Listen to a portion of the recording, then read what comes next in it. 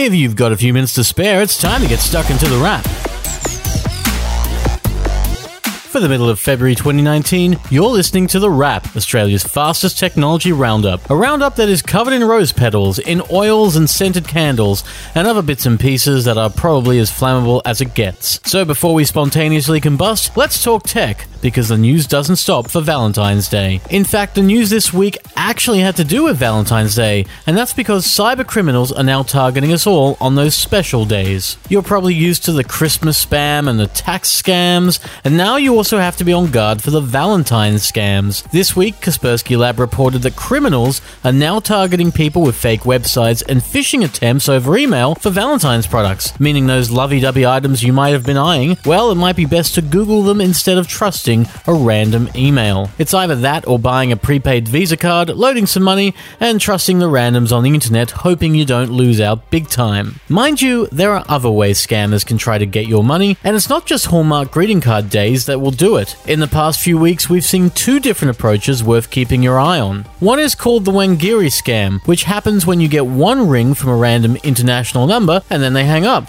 Some people will ring back, but in this instance, you don't want to do that. The scammers have actually routed their number through a premium and expensive area, and calling them back will actually charge that back to you. So bad idea, don't call them back. There's also a strange text message scam going around, whereby an emergency "please help me" text gets sent to you, and when you call back, you get shouted at. We're not sure if anyone is losing money yet, but it's always good to be on guard. And being on guard is important for cybersecurity, but it's also important at home. As the world of smart home security takes shape, you'll see more security systems as well. We've already seen some great products come to life, such as the Ring doorbell and Arlo, and now there's one other, as D-Link's Omna arrives. We think we're saying that right. Omna? That's probably Omna. It's basically D-Link's take on Arlo, offering a totally wireless and battery-operated Full HD camera made for folks who rent or own. Like Arlo, Omna can be customized to trigger its cameras at degrees of motion, and it will send that to the cloud. Unlike Arlo,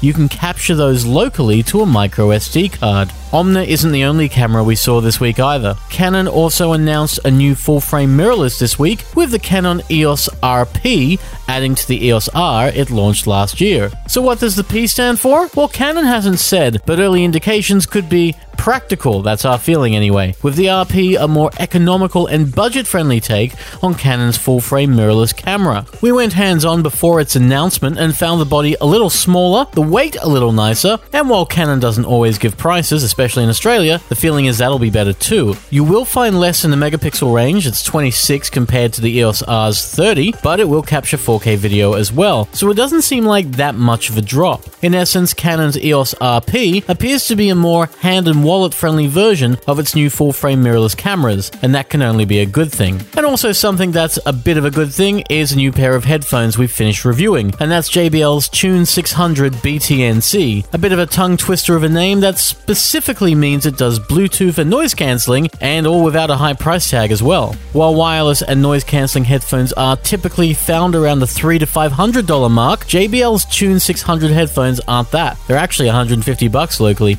making them pretty affordable. They also pack in some relatively strong mids and highs with a solid punch of bass. It's not a total balance, but it's definitely one most will appreciate. Meanwhile, the fit has the JBL Tune 600 sit on your ears as opposed to around them, and that makes them comfy, though if you don't like headphones that clamp your head, you may not like these as the fit can be a little tight. There's also wireless connectivity over Bluetooth and noise cancelling as well, which is handy. The one thing we do take issue with is design, because these things are so plasticky, they scratch really easily, like remarkably easily. They don't come with a case either, which they desperately need. But for $150, the JBL Tune 600 BTNC are an easy suggestion for someone who wants to block out the world and go wireless for not that much. Do yourself a favor though and bring your own carrying case, otherwise they're just going to get scuffed. And that's it for this episode of The Wrap, Australia's fastest technology roundup. The Wrap will be back next week for more technology in 5 minutes, appearing on Podcast One and Apple Podcasts. You can always find out more about these topics and more at thepicker.com.au website as well. For now, we're wishing you all the best, and we'll see you next time on The Wrap. Take care.